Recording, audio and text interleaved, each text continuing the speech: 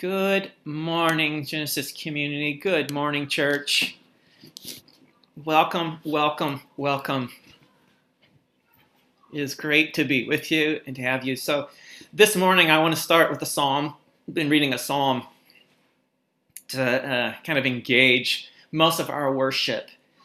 And I think sometimes we have patterns of our psalms being awesome and great and pumped.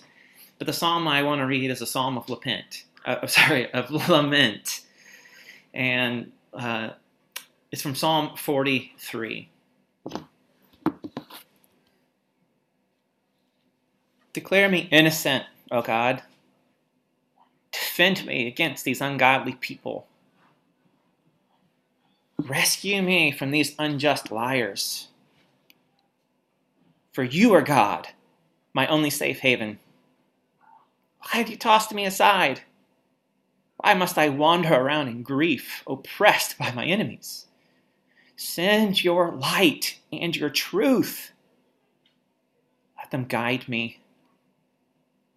Let them lead me to your holy mountain, to the place where you live, where I will go to the altar of God, to God, the source of all my joy. I will praise you with my harp, O God, my God. Why am I so discouraged?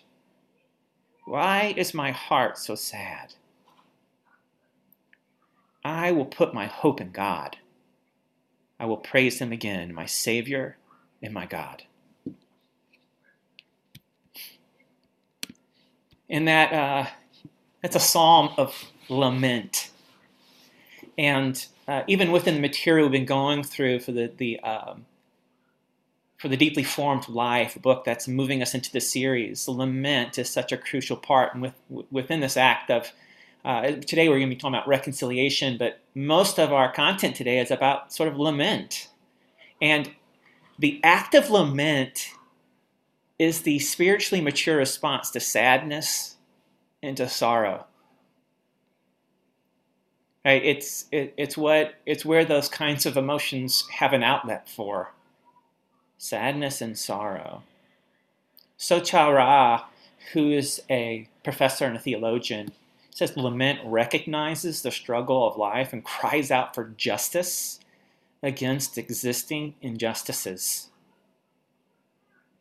And so in this act of lamenting, we pour out our souls to God and in turn receive grace and power to respond. So I think twofold. One, we want to pour out our souls in grief, the cries for justice and sorrow. But in it, we're looking for the grace and the power of the Holy Spirit to give us a prophetic imagination of how to move forward. And so this morning, as we began, Nate and I wanted to take a moment and powerfully name the pain, or to prayerfully name the pain, the injustice, and the grief that many of us have been experiencing since 10 days ago when there was an insurrection that happened at our Capitol. But in it, we want to reframe this in a response of lament. Sorrow, grief, and injustice. We want to name it. And then have the opportunities to take our sorrow and our grief and our cries for justice to God. Permission here is not to be perfect in this, but to give avenue for pain and grief and the cry for justice. Does that make sense? That is the biblical pattern of lament. We cry out to God. So if I name my pain and my sorrow, I think one of the biggest places, as I still sit with it, is the sorrow of how the name of Jesus has been so maligned within that insurrection where Jesus' name and images could be held hand in hand with white supremacy, where Jesus' name and the people who claim his name would be found in that way pushing forward with these ideas and with violence against others. to use the name of Jesus, not in the ways of Jesus. And my sorrow and grief is with the great division that has come through tons of lies that are continuing to be pushed forward, and where people have grabbed a hold of lies, perpetuated lies of that democracy is being stolen, that the election was stolen, lies of these conspiracy theories that is maligning the name of Jesus. And it puts me to grief that these lies are being held on to and creating division and create sorrow. Nate, some language, as you've named the...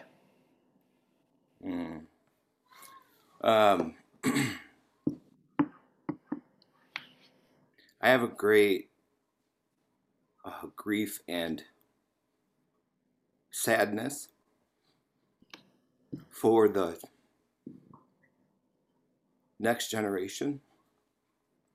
As a leader, as a pastor, I never thought that I would ever be responding to an insurrection. I never thought that that would be a part of the conversation and helping to try and shepherd through that. It seems so far in my mind from what I had ever expected. And so I think there's a piece of it that was like, the grief was like this shock. Having teenagers in the house, and they're trying to reconcile what they're watching and what they're seeing with the fact that their dad is a pastor, and that all of their contacts in social media and all of these statements are replaying over and over again people who are aligning this behavior with the name of Jesus. And watching that in my kids and watching them try to reconcile this, and for me to try and understand for them, what does the church look like moving forward? It's lost its integrity. I fear that the church at large is operating without the guidance of the Holy Spirit, and doesn't know the maturity of sitting and listening and being tutored and being convicted.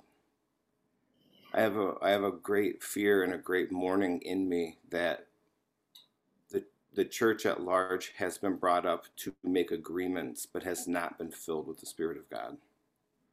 And that the Spirit of God is what equips us to be able to discern between the voices that we're hearing. And so there's a great mourning in me about that, because it's the invitation that God made to us, right, Bo? To equip the people. And so there's a lot of sadness in me about that. And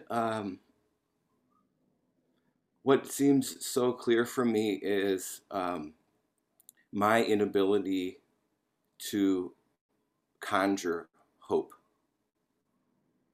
That there must be something outside of us that brings us hope in this. The pain of the violence against one another is not partisan. It's human. And the flaw doesn't run through a democratic system. The flaw runs through each of our hearts. And as I think about that, the only thing I can do is call out and to cry out for God. I mourn the way that I see it bring division in our specific church, in our congregation, and in our people. And so this morning, these are pieces that I lament.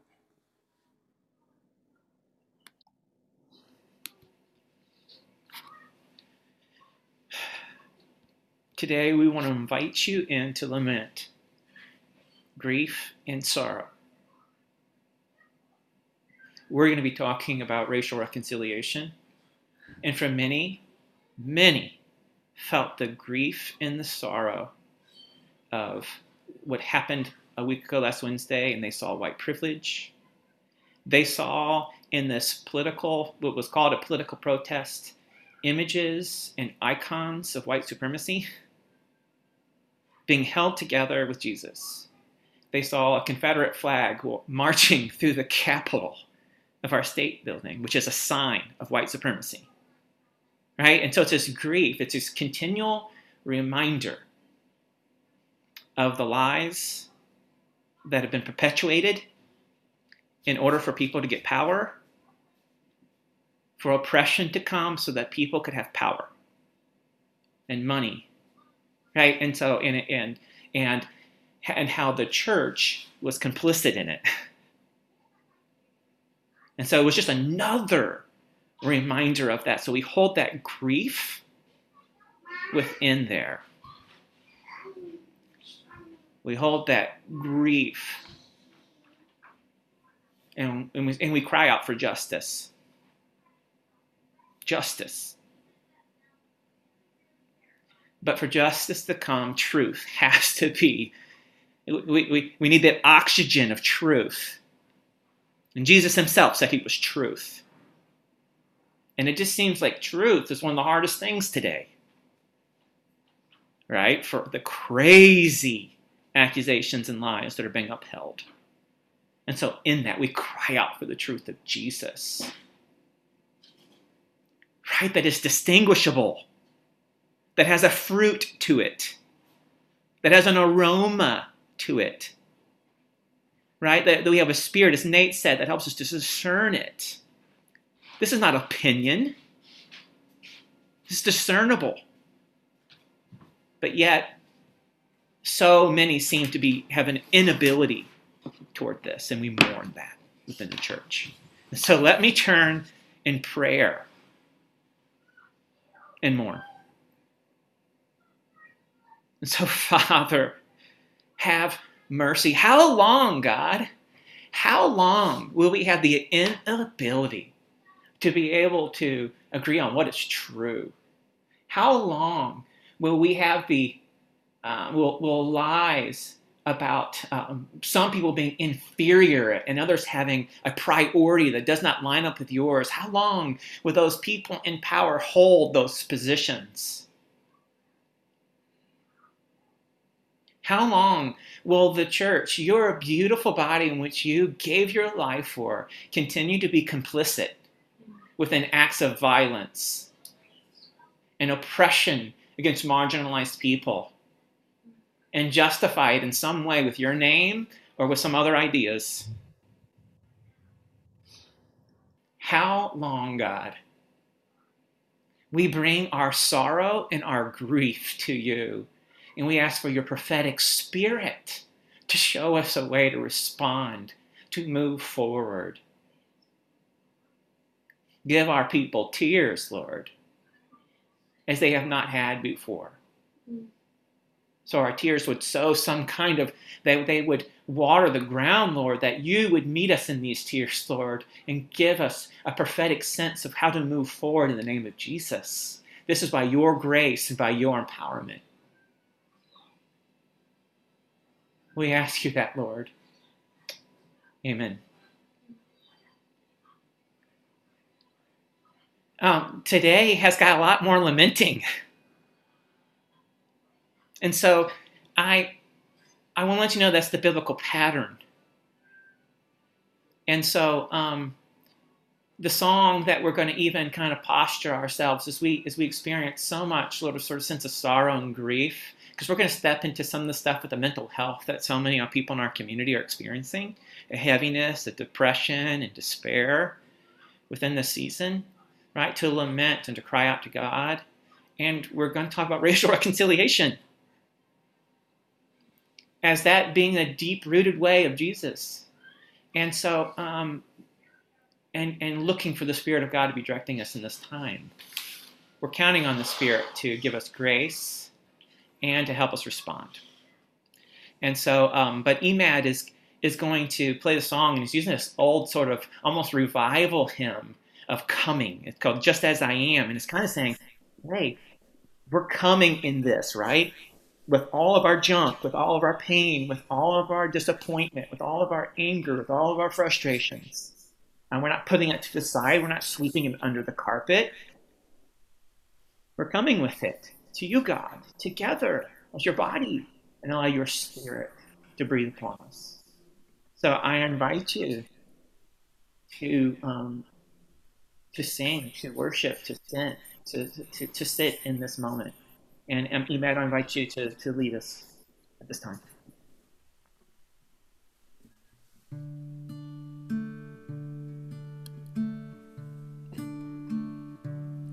Just as I am, without one plea, but that thy blood was shed for me, and that thou biddest me come to thee, O Lamb of God. I come, I come.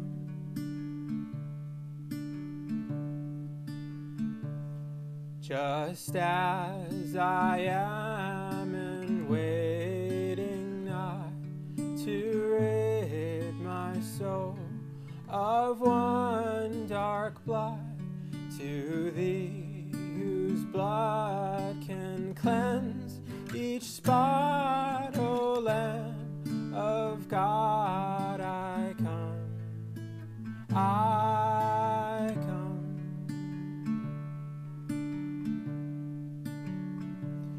Just as I am, though tossed about with many a conflict, many a doubt, fightings and fears within, without, O Lamb of God. I come, I come.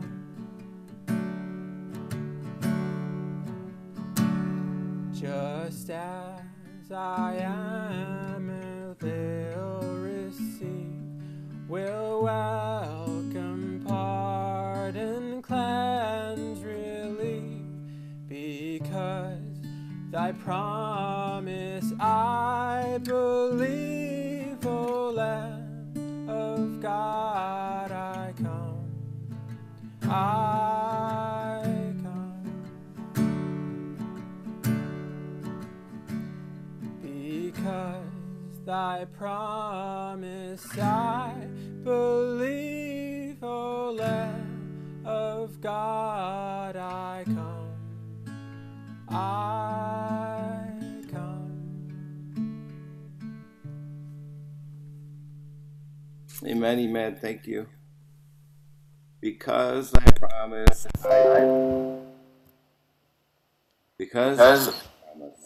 I believe. And so this morning, we want to make space to call on God and to enter into those promises. And sometimes those promises are the best prayers that we can make. They're rooted in the faithfulness of God. They're rooted in the truth of God's word to us. And so we have some members of our community that are going to pray and represent us to God and also represent God to us. And so as we were preparing for this moment, we listed the burdens and the heaviness that we were carrying just out of the last 2 weeks. And we know that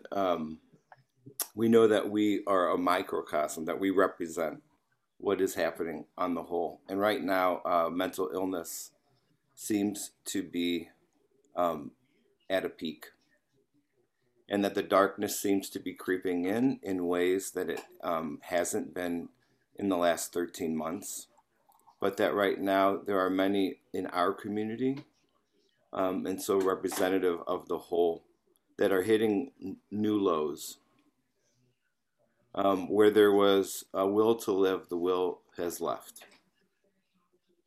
And where those who have been in isolation and living alone are experiencing the end of the rope. And we want to be mindful of that, and we want to lament, and we want to share it together in prayer. We're also understanding the financial, relational, emotional strain that so many are going through, as it seems like this just continues to lag on.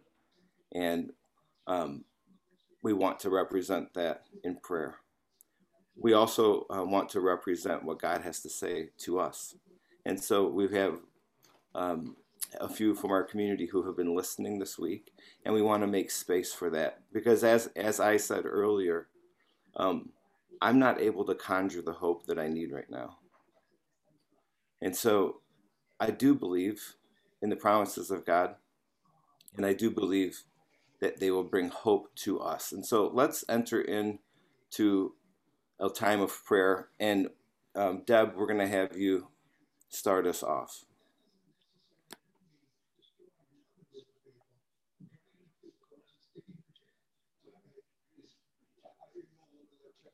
Heavenly Father, we come to you this morning, and first of all, we want to praise you for who you are.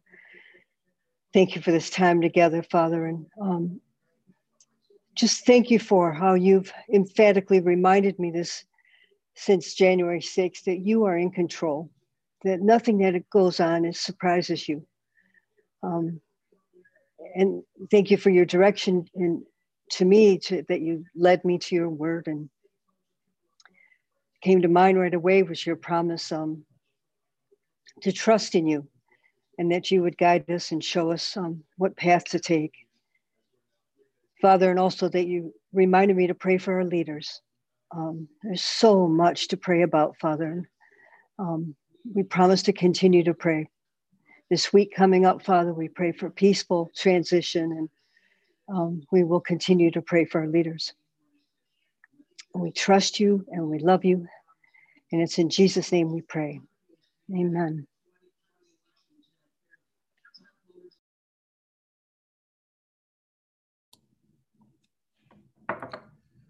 Good morning, church.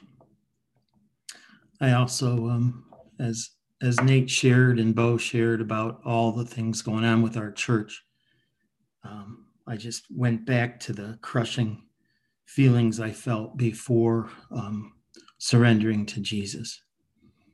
And so as I thought about that, I wanted to pray to God. Lord, first, I want to praise you for being a good and loving God, even when we may not always understand what it is you're maybe doing. Lord, help us remember the times that you've come through for us. Help us to remember the times that we only realized in hindsight how your hand was on us. And Lord, help us, just like you helped Joseph, to stay faithful to your truths through all these trials that we face. Lord, I lift up our entire community to you and ask for your peace that surpasses all understanding to be upon us during these trying times. You know each of our circumstances, and you know what is weighing us down. I pray, Father, that you would calm our minds and focus our eyes on Jesus during this time, just like Peter did when he was able to walk on the water. Lord, I pray that you would give us the strength and motivation to move forward toward you during this time, rather than thinking wrongly that we can do it on our own. May our focus be always on you. In Jesus' name. As we know that there are those in our community that are battling for their mental health.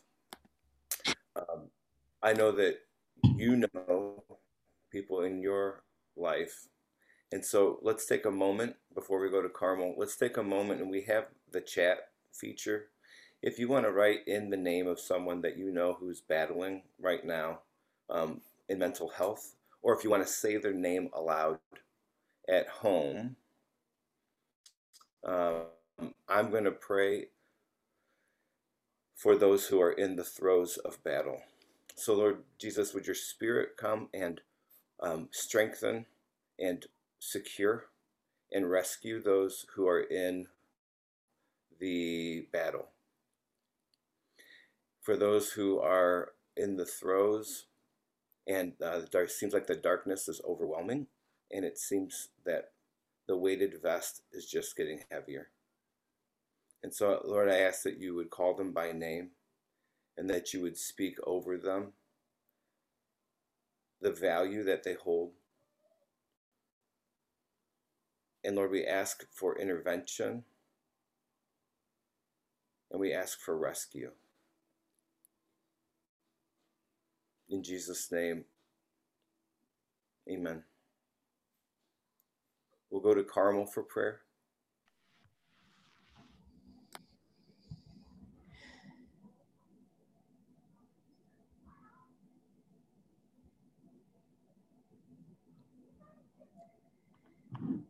Psalm 7, I come to you for protection, O Lord my God. Save me from my persecutors, rescue me. If you don't, they will maul me like a lion, tearing me to pieces, with no one to rescue me. Arise, O Lord, in anger. Stand up against the fury of my enemies. Wake up, my God, and bring justice. Gather the nations before you. Rule over them from on high. Lord, judge the nations, end the evil of those who are wicked. Defend the righteous. You are our shield, saving our hearts. You are an honest judge, and you are angry with the wicked every day. We will thank you, God, because you are just. God, I come to you on behalf of those whose minds and body chemicals have turned against them and are seeking to maul them and tear them piece to piece. And I say, Lord, wake up in your anger and defend them. Rescue them from the jaws of evil, of darkness, of despair, of poor body chemistry, of low vitamin D, of isolation. We say, open the gates of sunshine, of wholeness, of dopamine, of community, of friendship, of more. You are the God of abundance. Let us not believe in scarcity. Father, now I plead on behalf of the parents. Father, this is too long and it's too much.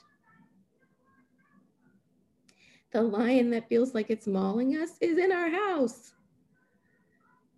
God, these poor kids in this strange world,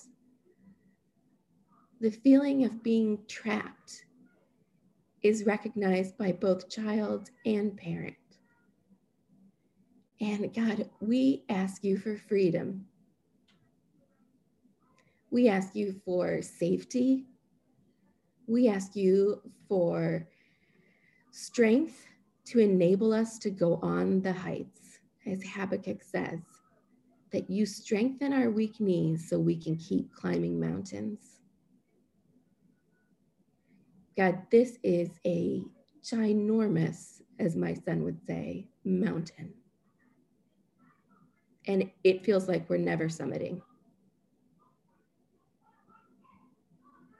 God, come with your healing power and set us free. Restore parents, restore our patience, restore our creativity, restore our kindness, our gentleness.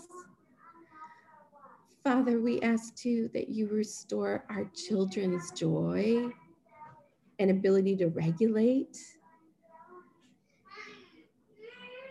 Even as I hear mine falling right now.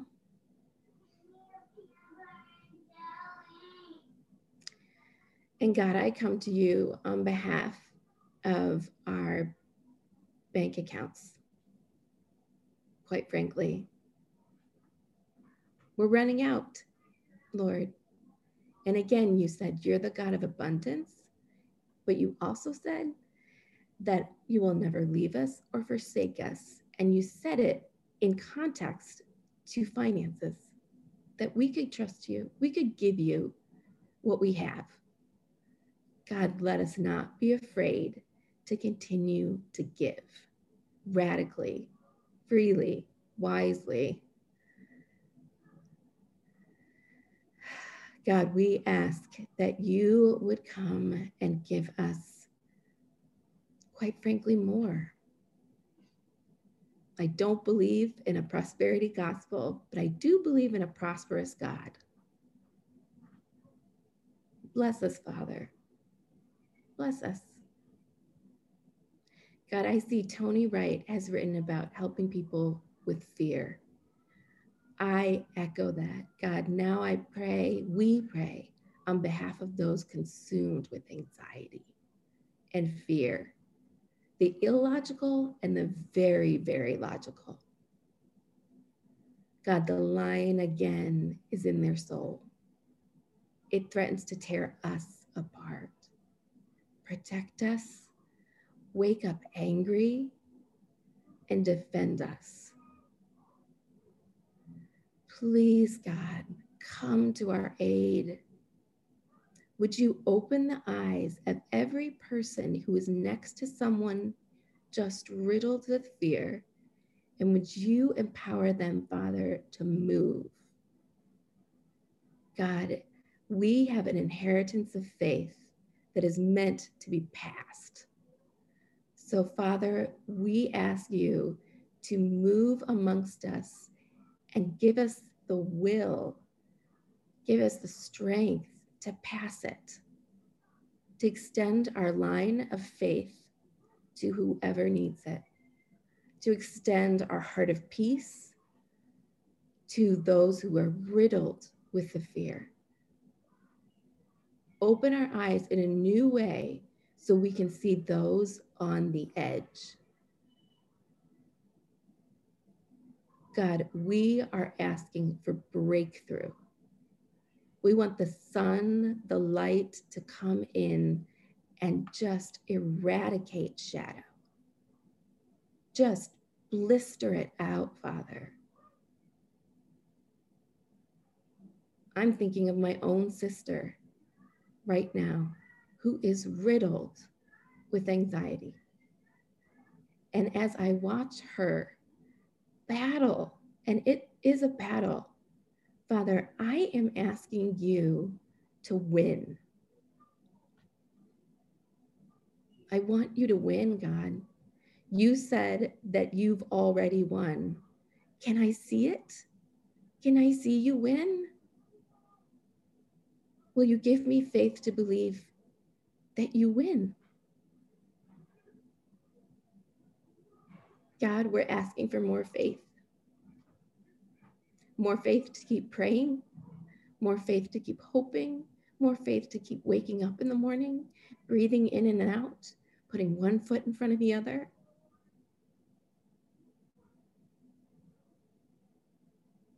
This is what we want. This is what we ask for. You are such a good God. Can you show us now? We remember everything you've done, Father. We do. We are so thankful. And we feel like brute beasts before you, begging for more. But we know that you say, oh, I am close to the brokenhearted.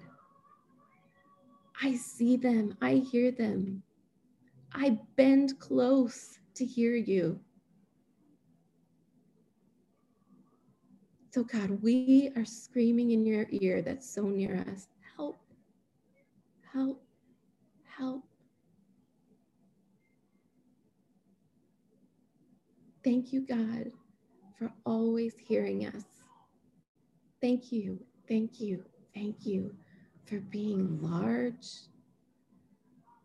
for being bigger than anything that we've brought, anything that's in front of us, for being wider and deeper than we could even dream. Cover the world with your mercy. May your kindness bring us to your eternal love. And may your justice roll down the mountains like a mighty river, drowning the evil in its path. Amen, amen, amen.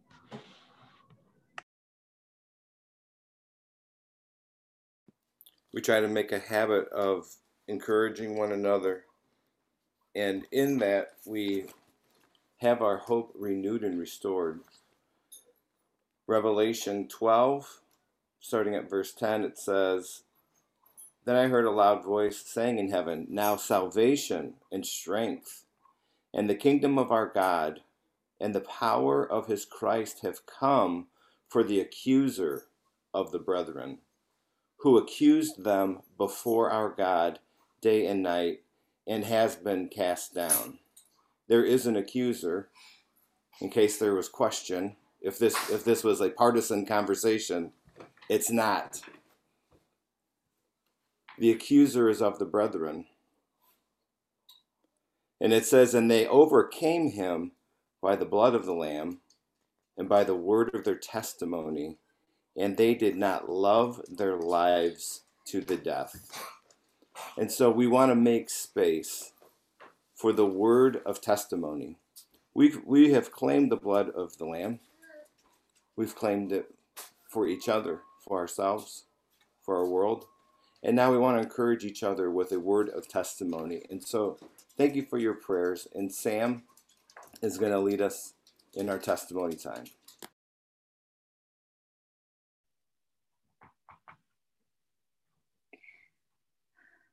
All right. Good morning, church. Okay.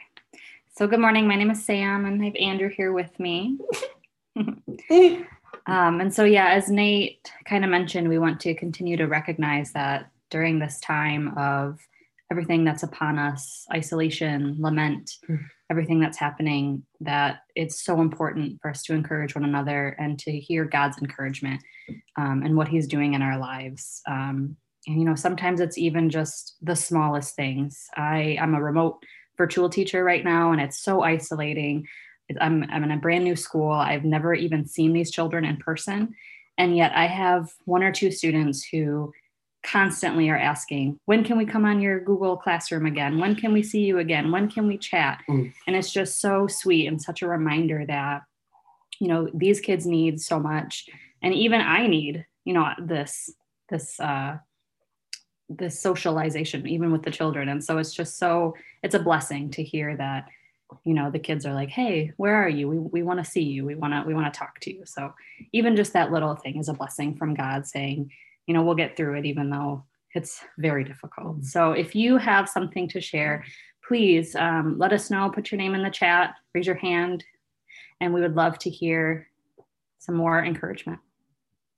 Who would like to share?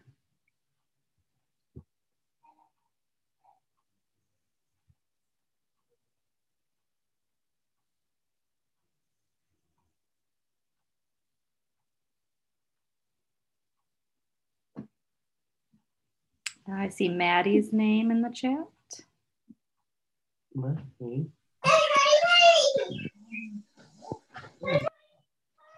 I think I'm unmuted. I don't know for sure. I am. Okay, great. I just wanted to praise God and thank you, Genesis Church. And I know Dan Bretcher even put a prayer in the chat last week. Just experiencing like overwhelming peace about contemplating whether or not to get the vaccine as someone who's pregnant. And so Yeah, whereas I feel like in years past, it would have been like the fears of the unknown would have been crippling. And so just praising God for his peace in the midst of, unknowns and hard decisions. So just wanted to share that. Yeah, that's awesome. Thanks, Maddie. Looks like we have Dan. Dan. Yeah, I'm on here. Hello. Hi there. So thank you, Sam, for talking about some of the simple things that connect us. And as we've been praying for people, we've got some people that we're connected with that are really having struggles. And I'm just so grateful that we can communicate by telephone, by video chats, whatever it may be. It makes such a difference. When Sharon and I were dating, we were separated for 2 years while I was at college and she was home, and we were writing letters almost 3 or 5 times a week, and then you'd have to wait for those letters to come, and it was tough to share about difficult things, but we've got some folks that we have regular check-ins with, and I'm just grateful that as we're going through this trial as individuals and families and as a church and as a nation, that we can connect to one another and pray for each other, even though we're separated by large distances. And God has really used that as a lifeline for a lot of people in our lives, and we're thankful we could be a part of that.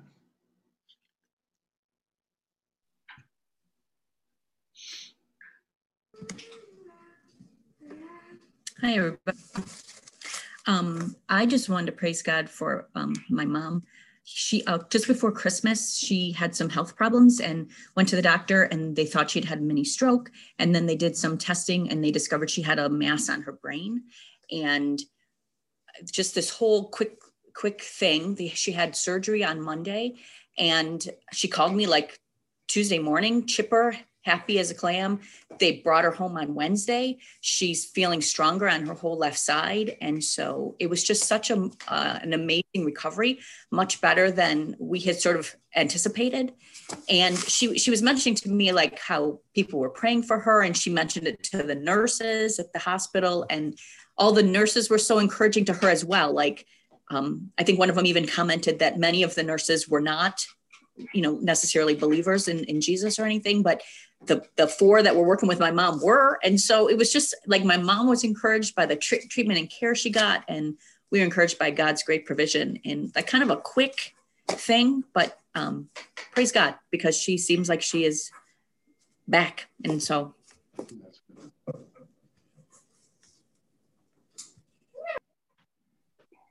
Awesome. That's beautiful. Definitely praise God. Oh. All right. Oh, I think there's another one, Shane. Ooh.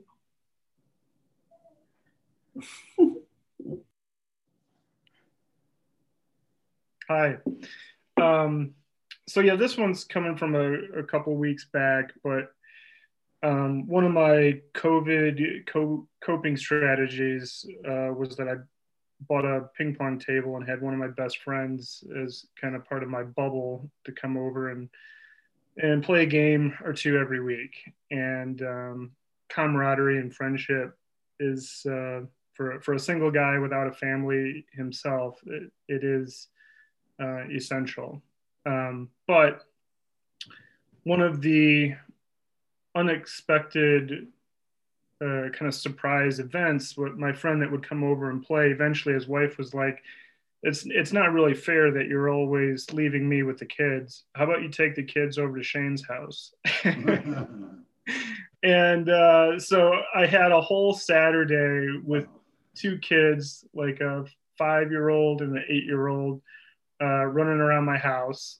And it was kind of a magical reprieve to be around, a childlike view of life. And and there was a new levity that I had to admit I'm not used to having that in my life. And it was just a really special day of, playing table tennis, watching Disney movies, and, and then having these small children come to you with, magical little wonders that they find around your house. And it was an experience that I definitely needed and didn't know how to ask for. And that's something I would hope, that kind of experience, I would hope everyone is able to experience that through this season. And there is a new opportunity for a sensitivity to appreciation and, maybe something that I would have overlooked outside of this moment. And I'm thankful for it. Yeah, that's awesome. I like how Manya said in the chat, borrow other people's kids. That's awesome. Thank you, everybody, for sharing. I also see that Amanda put in the chat from Stephanie on Facebook to pray for her students with isolation and needing intervention. And so definitely, God, we pray for students in this time who, never would have thought that they would have to attend school in this way and be away from their friends and teachers. And stuck at home. So please pray for their encouragement as well, God. And I think we go to Harvey now. Ooh. Good morning. Can you hear me? Yeah. Okay. Can you hear me all right? Yes? Okay. Good morning. If you are viewing us on Facebook, please go to our website to fill out the green card for your prayer requests, or you can stay online and fill out the green card right here on Zoom. Either way that you want to do that. I want to talk about the Warming Center right now. As you know, we've been doing this for many years, and Genesis and several other churches are even now having a Warming Center. Our dates for the 2 weeks will begin next Sunday, January 24th through February 6th. Now, as a side note, February 6th is a very important date. Many people that were born on February 6th. One example, of course, would have been the president, Ronald Reagan. And the other one will be unnamed, although I can tell you that he's a wonderful person. He'll be celebrating his 84th birthday on February 6th. And he loves chocolate.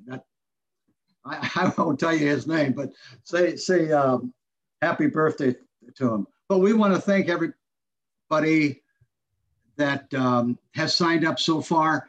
Without all those signatures and all the people volunteering, of course, nothing would happen.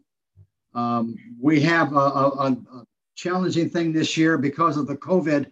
Rather than our normal 100 people every night that we had for many years, we now have a maximum of only 30 people that can come to our church.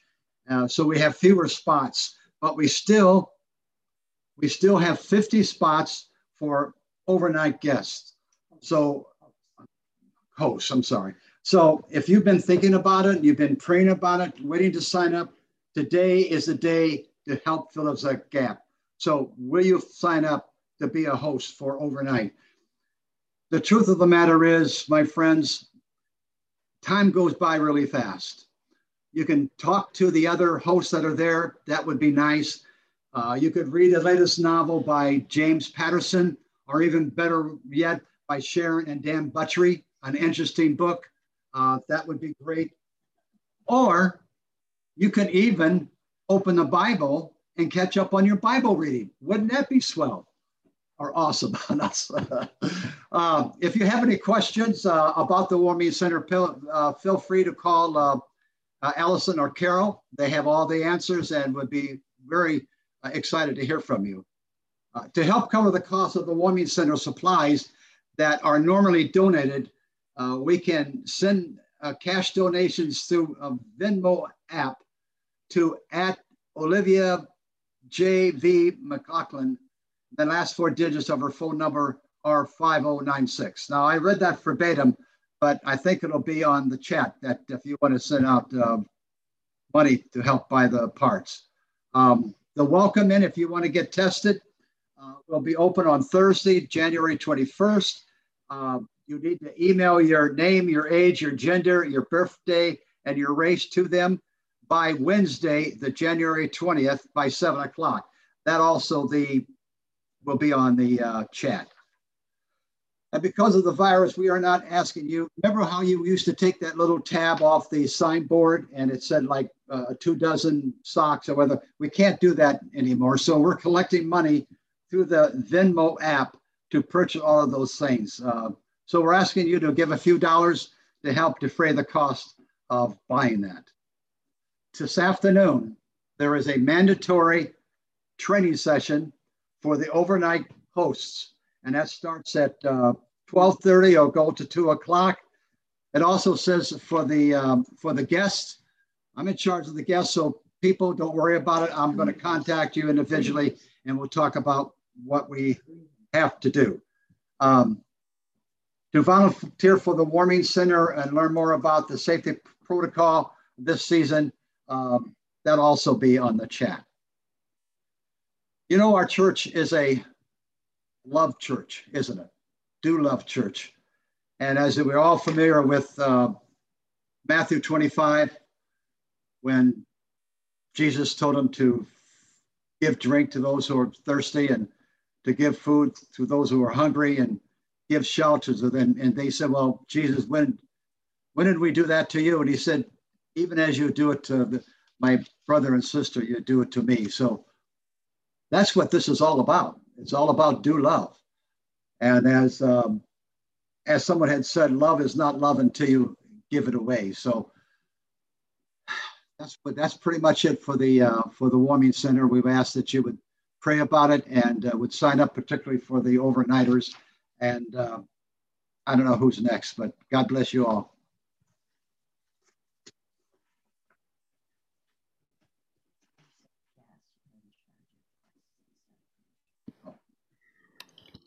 Thank you, church. Thanks for that, Harvey. We know that we're inviting people with the Warming Center. Invite someone to do it with you. If you say, yeah, I can do that. I can step in there. That's an opportunity that you can do, that your family can do, where you can go there and be present. Saying, invite someone to be with you. We're meaning with that, that could be somebody in the church. We're also thinking a friend, somebody that you know who's also longing for connection, who wishes there was more opportunities. Some of you are trying to build a relationship. Invite them with you to be creative in this.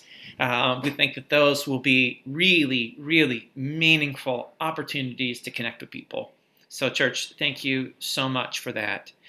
Thank you for your continued faithfulness, right, in giving. And as we continue to pray, that we'll pray for generosity. So let me just pause and just pray to God for his good to continue to come into this world for God's kingdom to come. So, Father, thank you. Thank you for meeting our needs. You have given us everything that we need. And so, Lord, even when we don't see it yet, we wait. Trusting from your hand. Not looking to anyone else's. We know that we don't have to distort. We don't have to lie. We don't have to manipulate. We don't have to finagle. You provide. And we say, Lord, let your kingdom come. But you are inviting us to be generous, so may our hearts match yours. Oh, change our hearts, Lord. Open our hands to others. Give us wisdom, too, Lord, to know how to use our resources in this time for your good. We pray in the name of the Father, the Son, and the Holy Spirit. Amen.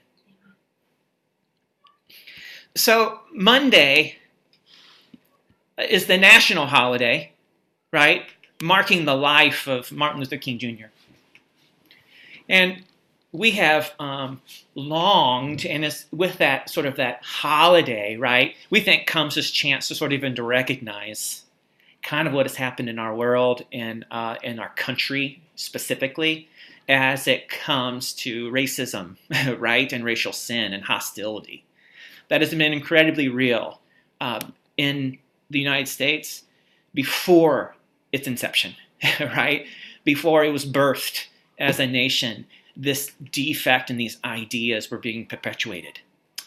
And so we think that it's been hard for the church and for Christians to be able to respond, especially white Christians, right? To respond appropriately to this. And so we're in this series about deep roots, right? About being deeply rooted and about even in hard times flourishing and about having our roots in Jesus and in this way of having this rooted life and about what are the habits we need for a rooted life, for this well-formed life. And in the book, The Richly Formed Life, the second move is a way of contemplative rhythms, was what last week was, about a pace, right? And this week is about our priorities, and racial reconciliation is one of the priorities of a deeply rooted life. It's a life that's rooted in relationships, and it's a life that's rooted in justice, and it's a life that's rooted in the truth, right, of the way the world was created good, and that God created all humanity in his likeness. And so we know that in order for us to be deeply rooted in God, that we must be deeply rooted in the work of God. And racial reconciliation is a gospel work. It's not in addition to this thing that we would call the work that Jesus did. We would say this is a part of the work that Jesus did, which was to step into the alienation of humanity, right? Into the pain and the brokenness of humanity and restore it, and to bring a right verdict into it, to bring forgiveness of sin, but also the restoration that we could join with God and what God was doing in the world. The gospel, this good news of what Jesus has done, is not just this truth that allows individuals to go to heaven after they die, right? It's just not an individual salvation. The big good news is that, yes, Jesus is the only answer to the brokenness of this world, right? There is no way out of that. And many people have tried so many ways to get out of how the world is so broken. And Jesus is the answer, the solution, the door out through his death and resurrection. But that leads to a newness of life that starts now, where he recreates us and commissions us to his work of restoring all things and bringing justice and shalom between all humanity. So if you want to be deeply rooted, you must, deeply rooted in Jesus, you must be a part of racial reconciliation. And especially in the context of the United States. And so we pause on this day, not as a way of just saying, oh, this is just our ploy in this, but we continue to sense the Spirit of God leading us towards this work, towards kingdom work of racial reconciliation. And you know what? This year has been one where that has been the reality, right? You know, we all know places. I mean, did you know where Ferguson, Missouri was? Did you know who Eric Garner was? Or Trayvon Martin or George Floyd? When you mention Charlottesville, what comes to your mind? All of those names and places continue to remind us of the issues of race and hostility and racial sin. And that in the United States, there is these deep issues. And this is very real. And so this reality that we have been called to have our lives shaped by a different kind of power, pace, and priorities offered us to God. And today I want to talk about the different kind of priorities. That our lives would be shaped by that because they were shaped by Jesus. And if your life is shaped by Jesus, there is a priority toward racial reconciliation, toward reconciliation towards humanity. And as Dr. Brenda Salter McNeil says, reconciliation is this ongoing spiritual process that involves forgiveness, repentance, and justice that restores broken relationships and systems to reflect God's original intent for all creation to flourish. This is about joining with God and the flourishing of all people.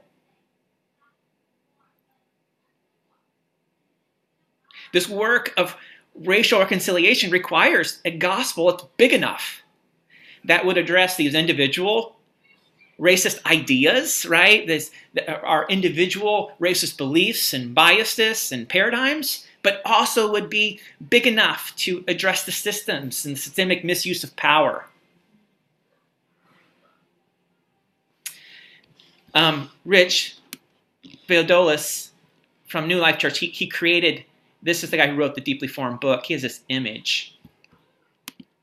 It might be helpful for us just to view this. This image kind of shows the issue. There's so much is going on. And there's the reality of this work for many who think that this work, right? Like, oh, is it really needed, right? How big of an issue is it? And I would put before you, and as he does in this imagery, that it's an iceberg, right? There's what you can see above the surface, which is 10%. But in reality, there's just 90% underneath the water that is just there. And now, today, these things were not always socially unacceptable. They are now. We praise God for that. The socially unacceptable things, right? Using the N-word, the KKK, swastikas, lynching, hate crimes, racial slurs. But yet, there seems to be this covert racism that still exists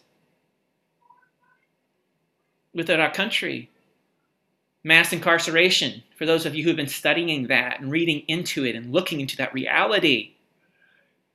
Racial profiling, police brutality, presumption of guilt, implicit bias, redlining, housing discrimination, hiring discrimination, racist jokes. This is covert racism. So much of it is socially acceptable. 90% is this iceberg sort of reality. I was reading this book called The Color of Compromise. This is an image that someone created for that. Let me stop sharing and see if I can show this to you.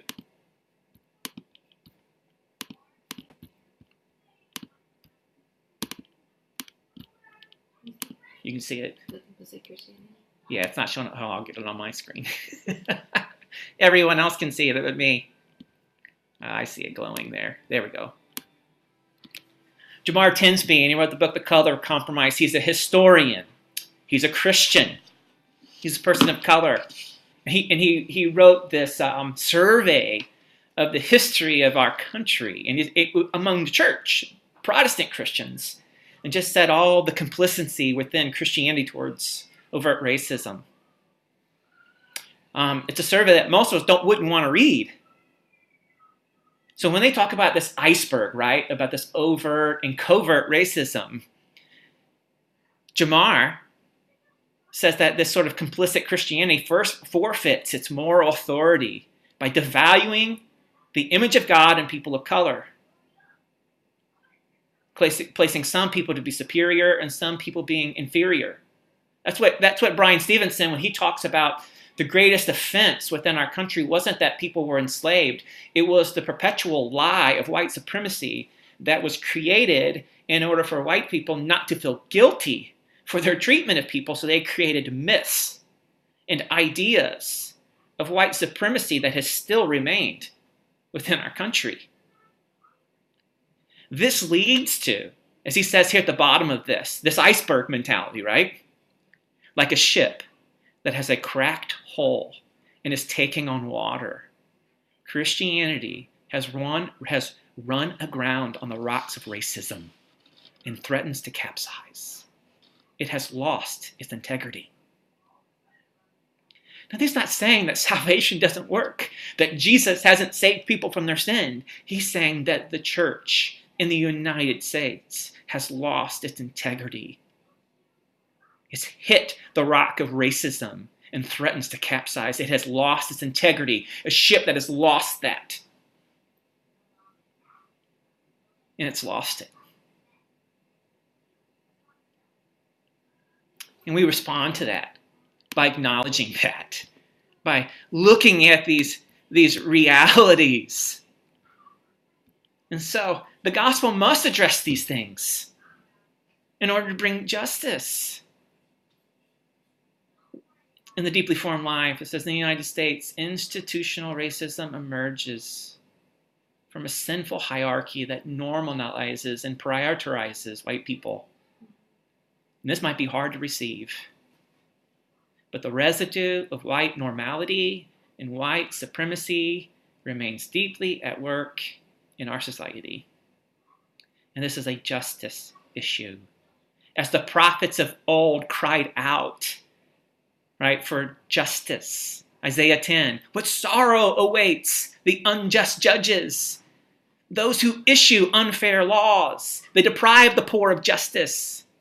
They deny the rights of the needy among my people. They prey on widows and take advantage of orphans. And as it goes on and on, there can be no true reconciliation of a right without justice. For relationships to be fully restored, things have to be made right. And justice is the presence of right verdicts with right relationships. And this is the work of Jesus. And so we would say, and so this morning as we look at this gospel mandate to join into this work of right verdicts and right relationships. What do we do? It is a multifaceted problem, and it requires a multifaceted solution, right? And even this last week, or when we saw the Capitol things, it was very much, even in that, it was more than political. There was racist overtones, right? There was racist images. There was racism that was driving that. We're not saying that every Republican is racist. No, we're just saying in those images, it was racism that was driving that, and we saw it. So what is the solution? Part of this, what we're going to be driving to, and we're not going to spend, we could go on and on and on, but we know it's a commitment for the gospel of Jesus Christ to continue to step towards justice in these things of our country, for truth to be expressed, for us to continue to grow into these realities. And and I think our commitment to as a church is for us to continue to be looking at this regularly and looking for direct action to be taken. What does courageous Christianity look like in the face of our complicitness as a country? It will take an awareness. Jamar Tinsby puts out the ark analogy, right? It's going to take awareness. Well, we will have to look into the face of many of these allegations and the data and the survey of racism within our country. It will take relationships with others where we have habits of listening in order to restore. And it will take commitment to action, a commitment to use our resources differently, a commitment to use our money differently. We saw many people doing that this last week, where they suspended financial giving for certain things as a commitment.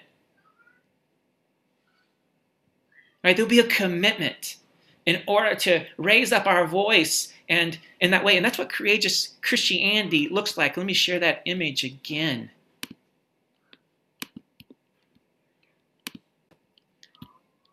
Courageous Christianity will stand against any person, policy, or practice that would dim the glory of God reflected in the life of human beings from every tribe and tongue. And to stand against, to proclaim that kind of thing, always has backlash. Always. When a person or a policy or practices dims the glory of God reflected in a human life, it seems that the systems and the evil fights against it. And those who have put themselves to that work, for many, they lay their lives down for it, as we celebrate Martin Luther King Jr. I remember watching the documentary with David Chappelle, right? And so many people, I think it was after George Floyd, were like, oh, Dave, we were waiting for you to speak up. You're a leader in this. And he was like, I'm not a leader. You know what happens to leaders who speak up on this? They die. They give their lives, right? It's part of the courageous Christianity that we would stand up against anything that would dim the glory of God reflected on the life of human beings from every tribe and tongue. Our commitment to you is to continue to grow our awareness. And as Genesis, we think the big push towards me as a white male is from our awareness to grow by learning, to pursue it, to step into it, to allow things not to undermine that, to take time and energy and effort for that awareness to grow. It is too easy just to kind of stop and allow it just to kind of happen for a moment. But we need to learn, we need to remember. There's an act of, the habit of remembering that is a part of awareness. And so even these rhythms of Juneteenth and Martin Luther King Jr.'s birthday are all these patterns within our country of remembering what has happened, where we've been, what are the realities. We need awareness. Our commitment is to grow in that awareness and to move us all towards that. And we believe this should be thoughtful and that we should take time to do it right. And we're going to be moving into that and challenging people to build relationships, but also a commitment to action. I think the most disturbing part of everything that we have seen that has happened in the last year when it comes to this sort of commitment to action, there's kind of this pattern, right? This is what Danielle Koch, she's an artist and an illustrator. She describes like this pattern, right? Her place is called Oh Happy Danny. You can follow her. She says this is the cycle of inaction. This is not courageous Christianity here, right? But this is the cycle. There's a horrific injustice. Goes to shock and confusion. There's an emotional response. There's performative allyship. That's where you make statements and people go on Facebook and they make a statement and they denounce it, right? So that seems to be the action. And then there's guilt and fatigue.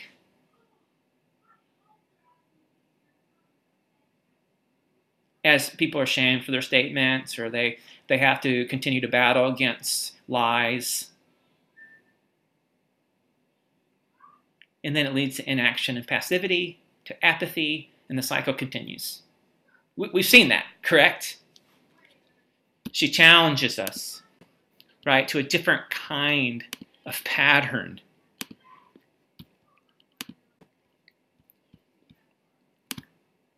Right? The cycle of action. When a horrific injustice does take place, that we're not overtaken by shock and confusion, as if the fruit of systemic oppression is surprising. I don't know for you, when the certain things happen, and even last week when I saw the Confederate flag being moved through the Capitol building, I was kind of like, this doesn't happen here. This isn't us. And then the reality that it is. This is what has been seeded here, what has been planted here, what has been allowed to remain here. It's the fruit of systemic oppression. So instead of an emotional response, or our emotional response will be marked by empathy and compassion, leading to this rejection of performative allyship in exchange for the real vigorous work. This is the hardest part, the commitment to real work. The commitment. This is where it takes prophetic insight and the leading of the Holy Spirit and peers and a people to come alongside with. And should guilt and fatigue set in, there's a collective community, a learning community of peers that will recenter the needs of those yearning for liberation. We put the vision for God's restoration in there, his good kingdom work before us. Let us know that the work, the unity that we're being called to is worth the struggle. Sensing the Holy Spirit and being powered with us, remembering that inaction and passivity are detrimental. That this rootedness of sin and racism does not go away. And that apathy is the antithesis of unconditional love. That's where we're being challenged to go. We have a commitment to go there together. To move with courageous, and committing to courageous action will be the hardest part of pursuing racial justice. And the reality is that complicit Christianity with racism in our day does look different than the days in the past. It looks like Christians responding to the movement of Black Lives Matter, the ideology, the language of that, the lament of that call, right? The lament of Black Lives Matter, that call that calls out. Complicity looks like people screaming out all lives matter. Complicity with racism in our day now consistently looks like supporting a president whose racism has been displayed for decades. It looks like Christians telling Black people and their allies that their attempts to bring up racial concerns are divisive. Mm-hmm. It looks like conversations on race that focus on individual relationships and are unwilling to discuss systemic solutions. This is not to demonize people, but this is to speak the truth and to call things out, to not be complicit. And it demands action.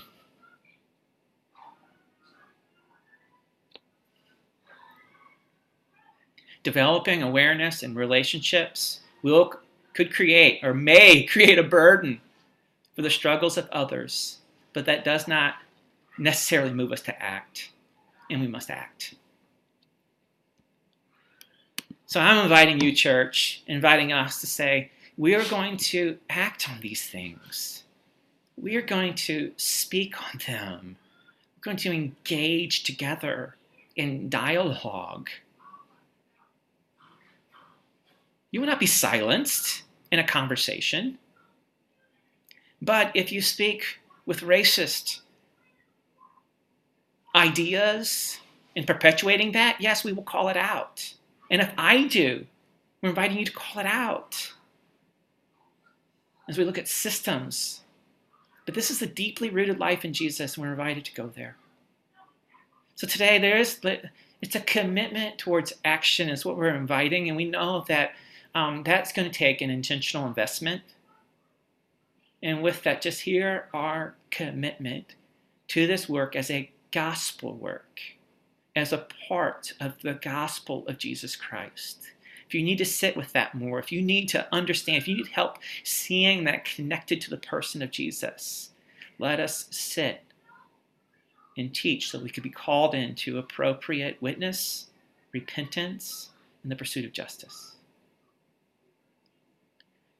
As we close, I want us to pray together.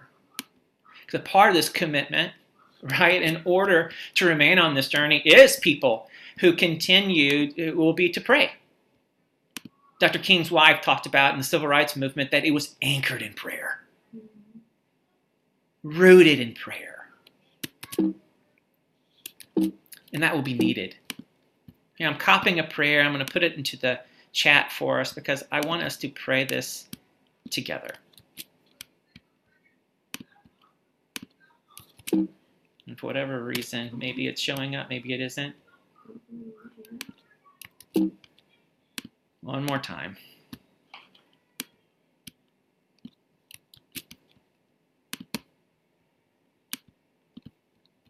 We're going to pray, and then Emad. No, it's not letting me.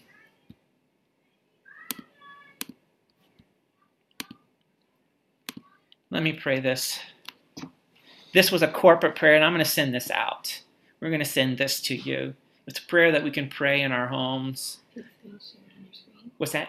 Pete asked if you could share it. Yeah. Let me share it on my screen. Thank you, Pete. I can do that. Thanks for helping us to solve that. You'll see it within my notes here. Okay. It's the prayer here at the end. Is that big enough for everyone's eyes?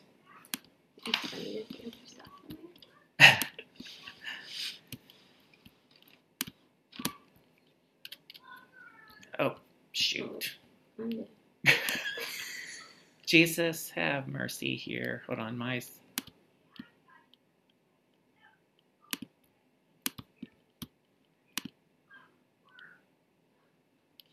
Oh, Lord, have mercy. Oh, is it back yet? Where'd it go? I just deleted my prayer. Here in my notes. Oh, Lord Jesus, thank you. Here we go. Lord Jesus, your kingdom is good news for a world caught in racial hostility. We ask that you give us grace for the deep challenges our country faces. We confess our anger, our deep sadness, and our collective sense of weakness to see this world healed through our own strength. We honestly confess that our country has a long history of racial oppression, that racism has been a strategy of evil powers and principalities infected by structural sin. We confess that the gospel is good news for the oppressed and the oppressor. Both are raised up, both are liberated, but in different ways. The oppressed are raised up from the harsh burden of inferiority. The oppressor from the destructive illusion of superiority. We confess that the gospel is your power to form a new people, not identified by dominance and superiority, but by the unity in the Spirit. We ask that you help us name our part in our country's story of racial oppression and hostility. Whether we have sinned against others by seeing them as inferior or have been silent in the face of evil, forgive us of our sin. We pray for our enemies, for those who have allowed satanic powers to work through them. Grant them deliverance through your mighty name. We ask that you form us to be peacemakers. May we be people who speak the truth in love as we work for a reconciled world. Lord, we commit our lives to you, believing that you are working in the world in despite of destructive powers and principalities. Bring healing to those who are hurt, peace to those who are anxious, and love to those who are fearful. We wait for you, Lord. Make haste to help us. Oh, Lord, only you can make things new. Amen.